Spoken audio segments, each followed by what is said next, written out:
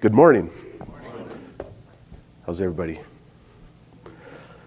I'm going to apologize right off the bat. I'm going to be very annoying to listen to this morning if you can't tell. I'm on like day 5 of a head cold, and it's starting to go down into my throat. And yeah, we'll see how we make out here in the next 20 minutes. Also, I apologize for the informality of sitting down. One of the joys of missionary life that we're actually going to talk about this morning is back in May, my wife and I contracted a rare tropical disease called chikungunya. Fever, rash, and incredible pain all over your body. The pain lasted, 6-8 weeks for me generally, but ever since for the last 5 months, it hurts to walk. I can't walk without pain.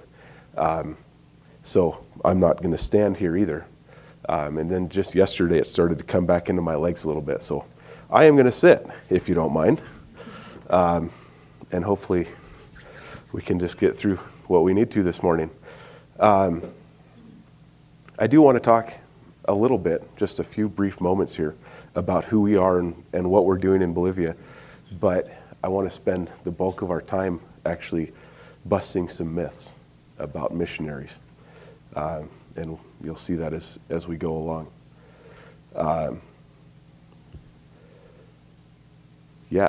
Who we are. Kaylee and I call Bozeman home. Neither one of us are from here originally, but we both were here at Montana Bible College. I graduated with my BA in 2005, so 10 years ago. Pretty amazing. God has done a lot of crazy things in those 10 years. As I said, this is going to be a very brief introduction to us. If you are interested more in what we're doing, we're going to be in the fireside room on Sunday the 25th, 9 o'clock. And they're just going to be talking about what we're doing. But here's a brief intro. We work at a place called Entrenamiento Misionero Etnos, which is, as you can see there on the screen, an extension of New Tribes Mission in Bolivia. As an organization, as an agency, New Tribes Mission's focus is taking the gospel to unreached people groups, wherever they may be found in the world. Our focus is mostly on groups that do not have scripture or have not been taught in their own language, and most importantly, that do not have mature churches that are self-governing, self-supporting, self-propagating. All right? So some of the things that you guys are learning about what church should be in your classes is what we want to see in all of the unreached people groups around the world.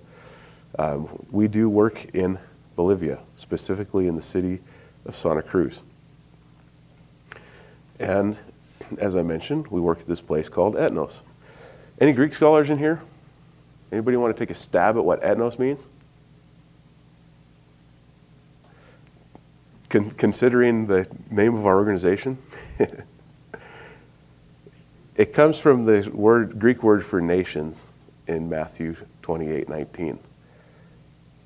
The Greek word, how is it in Greek, Gail? Ethnos? Ethnos. Guess what? In Spanish, they don't do a th, so it changes to t, and the O is a nice pure O, so it's etnos. Because of our focus on unreached people groups, obviously. And what is it? It's a 3-year training program for cross-cultural church planners. Most of our students are 20 to 25 years old. Most of them come straight out of high school. A few of them have some secular training or work experience. Very few have any kind of formal Bible training. So our focus is training them in Bible, training them in how to learn language, training them how to learn culture, issues with worldview, tribal religion, things that they are not familiar with, so that when they go out into a village and meet people that are vastly different from them, they can clearly and accurately transmit the gospel to those people. Our students come from all over South America, Currently, we have Bolivians, Argentinians, and Chileans. In the past, there have been Brazilians, Peruvians, Paraguayans. So it's a very interesting place to work. To make all this possible, this isn't something that you can do in a format like Montana Bible College, where you can come and you pick your classes, you choose what you want to do. It's a very well-packaged training program. So it's a full-time course over the course of 3 years. If you want to successfully complete the program, you start at year one and you go through everything together as a unit with your classmates, and you do all the same things. We have a 40-hour study week, which is exciting. That includes things like raking leaves. Campus maintenance is an important part of our study program. You can ponder that a little bit and ask me about it later if it doesn't make sense. Community outreach. Getting our students out into the community is also an important part of what we're trying to do. To make that possible, everybody lives on campus, staff and students. The building that you see in the picture there is the end of the student dorm. And if you look over here, laser doesn't show up very well, but right on the edge of that picture you can see a post. That's the corner of my house. So all my students live in that big white building, and I can practically spit at them from my porch. Not that I would, but there's my house. It makes it a lot simpler. For one, you don't have to worry about transportation and things. Most of our students can't afford vehicles, and public transportation takes a lot of time. It also affords 24/7 discipleship, or the possibility thereof. You think about what's necessary to do good discipleship. Scripture, time, relationship. For me, those are the three key things. Okay? We've got lots of time, and it's not unusual for people to show up at 9 or 10 o'clock at night, knock on the door, they have a question about their homework, they have a problem with their church that they want to talk about, they have a question about their kid. Kaylee's the only young mother on campus among the staff, and so she has often gotten questions from a couple of the young ladies that have young children among the students. So it's a very unique situation. And these are the people that we rub shoulders with on a daily basis, both staff and students. For the sake of time, I'm going to skip some of the other things that I have here about what we're actually doing. As I mentioned, you guys can come and hear our presentation on the 25th, or we're here. We're going to be here in Bozeman until March. We'll hang out, the office knows how to get a hold of us, and the church does too. So I want to transition into my main topic for the morning, which is 4 myths of modern missionaries. And you may wonder why in the world I think that you guys need to know myths about missionaries. How many of you are hoping to get into pastoral ministry and be a pastor? Awesome. You guys are going to drive, as the pastors of your churches, you're going to drive the mission-mindedness of your church. That's just the way it works. If you have a missionary heart, that is going to come through in the way that you lead your people. How many of you want to be missionaries and serve overseas? I'm hoping to give you guys some good expectations today. Maybe we'll burst some bubbles. I don't know. Maybe this will be an encouragement. I hope so. But let's talk about some of these things. How many of you are not planning to do either one of those two things? Guess what? You too have a part to play in this. You know missionaries, or you will know missionaries. I hope. I hope you do. And you have an opportunity to encourage and help and be a support in a way that does not include money or prayer. Those are the two things that we talk a lot about in missionary support. Guess what? Encouragement is a third one that is huge for us. So everyone in this room has a part to play in this task of missions. And so I want to talk about these 4 things that I consider to be myths for us. Did that go? It did not. Sometimes I can't tell what's going on here. There we go. 4 things. Super Christians, narcissists, living the high life, and sacrifice? What sacrifice? So, let's dive right in here. Super Christians. Are missionaries super Christians? It's kind of a funny question you might ask, but this is the reality that we face as missionaries. People put us on a pedestal. What if we took off Dave here and put up me? That's how a lot of people see us. And it comes through in the things that they say. I could never do what you do. Or, you must have so much faith. Man, I really don't know what to do with that. The reality of this job is that we do everything that we do with fear and trembling. We are not amazing people. It's not easy, and it's not comfortable. So the question is, why does this matter? Why does it matter? Isn't it great to be put up on a pedestal and people think you're really cool and awesome? It's not. It gets lonely up there. People can't relate to us if they think that we're somehow a higher class Christian, if we are untouchable, if we're some amazing person. People don't relate to us. They don't talk to us in human ways. They talk to us in superhero ways. And it gets lonely. Another thing is that people won't do what we do. Now, I know that God is not calling everyone to go overseas. That's not how God works. But I would hate for someone to use, I can never do that, I don't have the faith for that, as an excuse to not do something that God would have them do. And the third, and probably the most important factor in this, is that putting us up on a pedestal blows our weaknesses and failures way out of proportion. It's the same for pastors. It's the same for Bible college teachers. It's the same for anybody in ministry in this sense. Just the concept that the higher they are, the harder they fall. As an example, one of our students, her name's Ellie, she came into the training program with this idea, and probably the worst case of it that I've ever seen. She wanted to be a missionary, but she had this idea that missionaries were these great and wonderful people that had left their homeland behind, and they'd come to my country and they were helping us spread the gospel. Well, yeah, but guess what?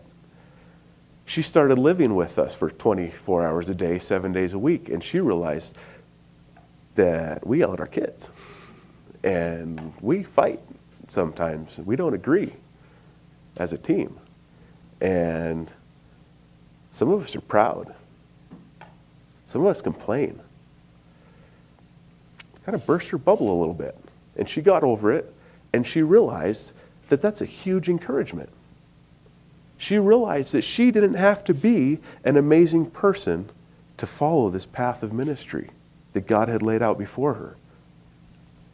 What a blessing.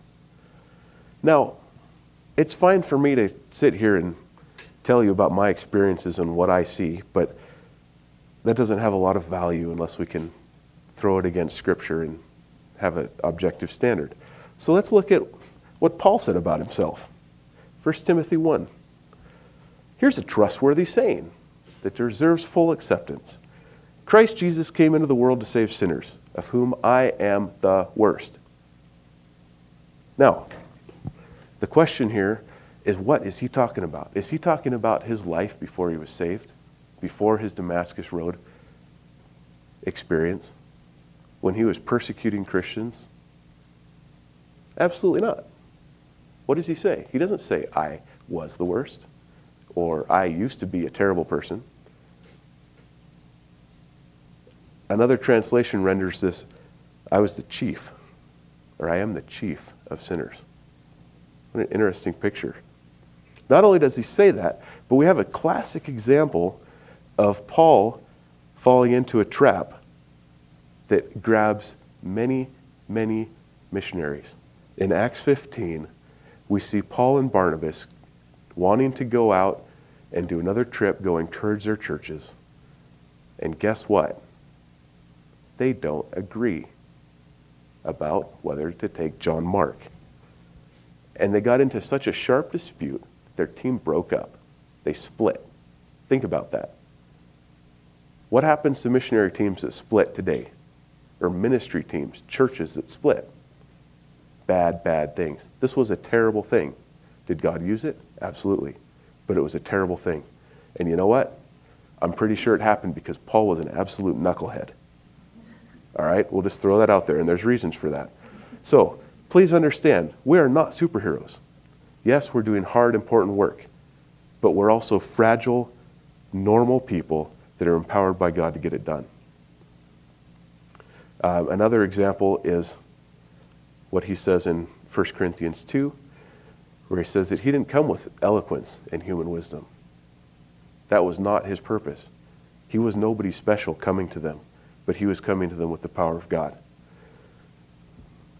Now, the opposite side of that coin is if we're not superheroes, if we're not super Christians, then why in the world do we talk about ourselves all the time?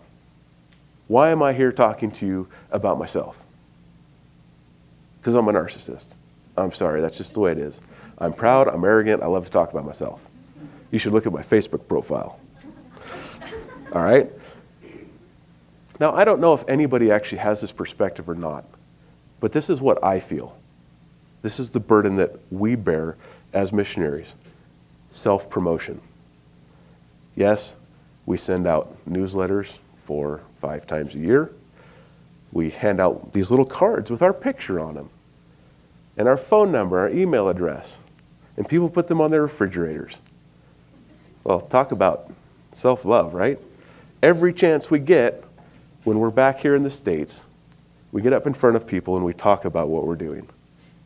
We even have blogs and Facebook for when we're gone. You know what? This isn't about me. I'm not trying to promote myself. I want people to know about what we're doing because it's something amazing that God is producing to further his kingdom, to fulfill Christ's commandment. The problem is, we need well-informed supporters. We cannot do what we do, where we are doing it, without the generosity of people who invest in our ministry financially. I want those people to know very well what they're investing in. I want them to see the results of what they're putting their money into. And even if we had all the money in the world, we wouldn't last in the ministry we're in without people praying specifically for the needs that we have on a day-by-day and month-by-month basis. Vague prayer requests, yields vague prayer. God bless the missionaries. Awesome, thank you. But if I send a letter that says, hey, here's some of the problems we're facing, people can pray more specifically. And that is a huge help and blessing to us. In all reality, this whole thing about narcissism is really the opposite of the truth. We'd love to just have our own private life and not be accountable to several hundred people and 3 churches and a mission agency. It'd be nice to just have my job and my home and my family, and we just kind of do our own little thing. Go to church. Live life. What about Paul's perspective? You know what? He talked about his ministry too. We do not want you to be informed, brothers and sisters, about the troubles we experience in the province of Asia. He too took time to write and say, hey, These are the things that we're dealing with. In most of his epistles, Paul talks about his experiences. He shares the things that are going on. Look at the letter of Philippians.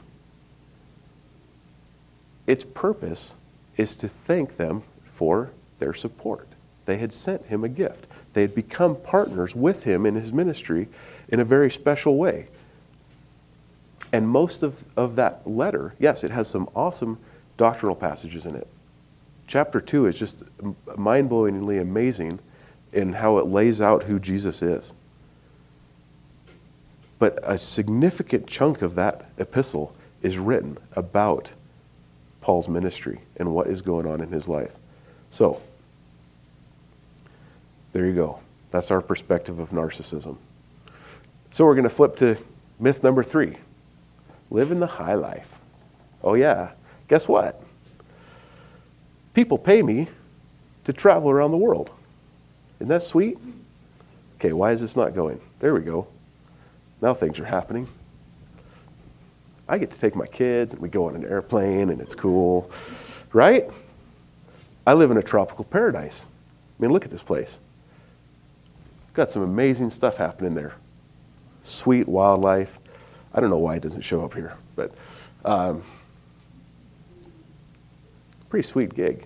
I mean, when you think about it. And food, that's $15 worth of vegetables and fruit. This is me celebrating my birthday. You can't see it very well in this picture, but that's probably a 12-ounce steak. It is amazing. I cannot tell you. I'm sorry for all of you Montanans. It's kind of sad to come back here. Okay, I hate to say that, but the beef, oh my word. 12-ounce steak, nice big fat sausage. The other plate is for cheesy rice, fried yuca, pasta salad, and tomato and onion salad. $6. Ready-made. And guess what? The most hilarious part about it, it's a food court. Like, I'm buying steak in a food court. Like, right. And if you don't want to go out, you can just do it at home on the grill. That's my grill, and we're having a good time. We also have lots of adventure. I mean, that's sweet, right? I mean, we get to, come on now. Is that going to do its thing or not? Nope, I guess it's not going to do it.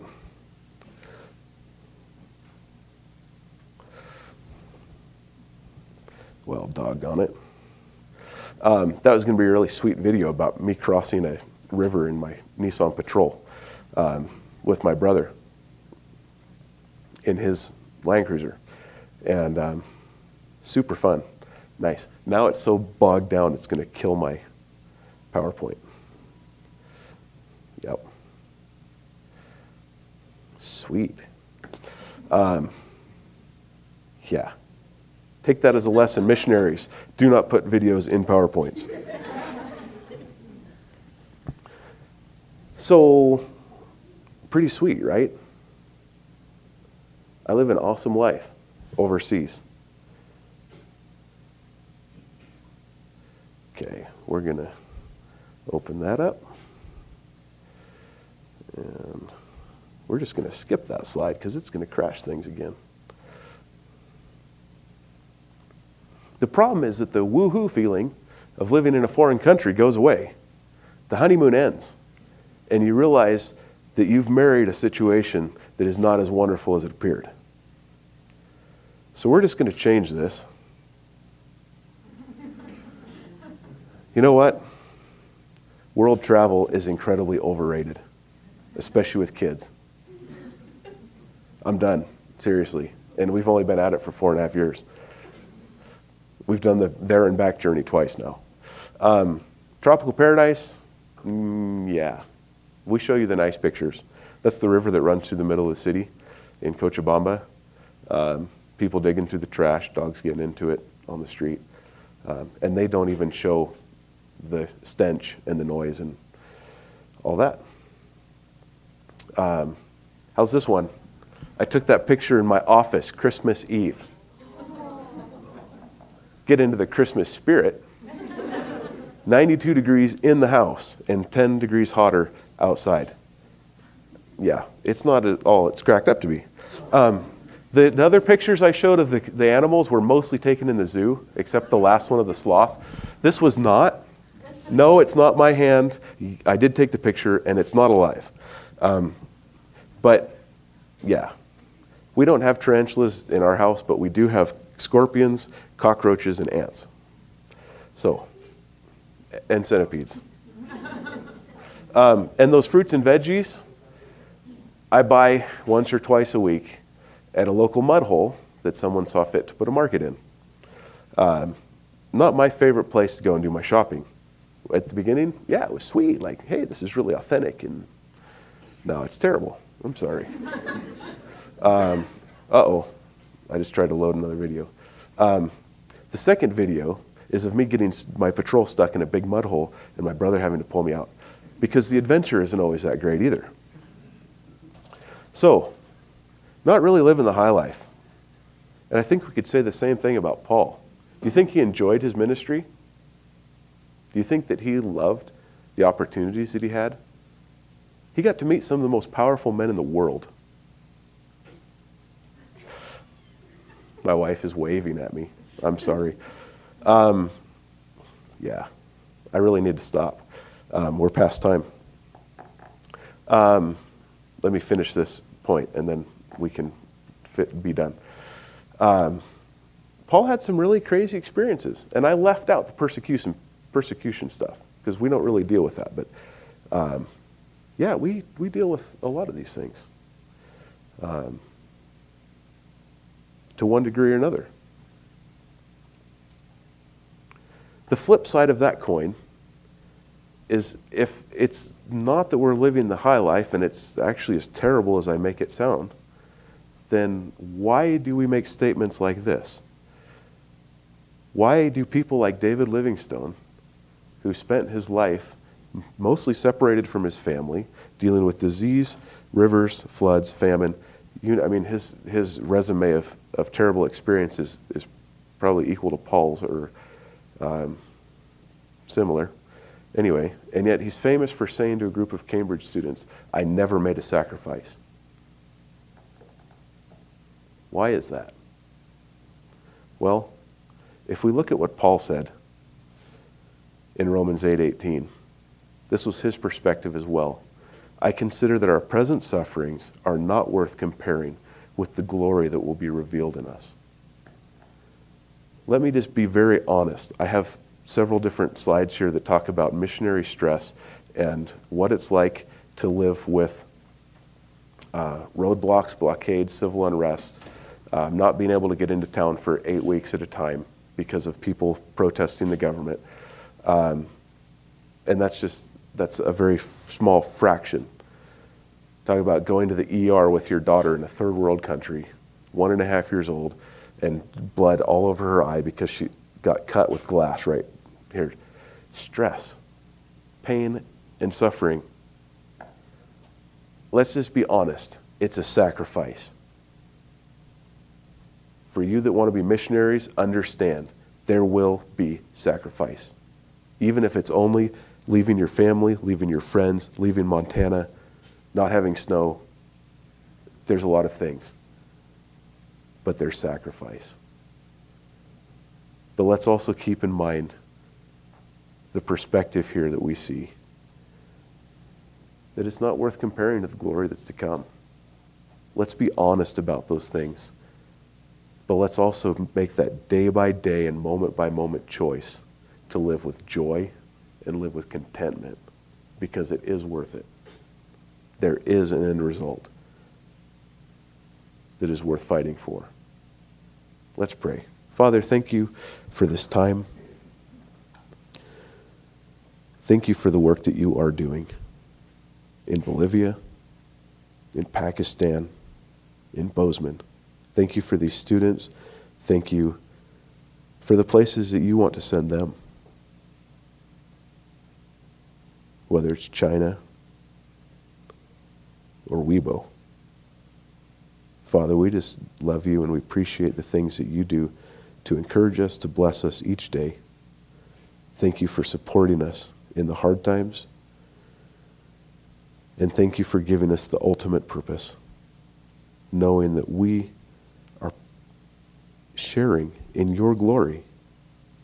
And we have the incredible opportunity to be your ambassadors and take that glory to others.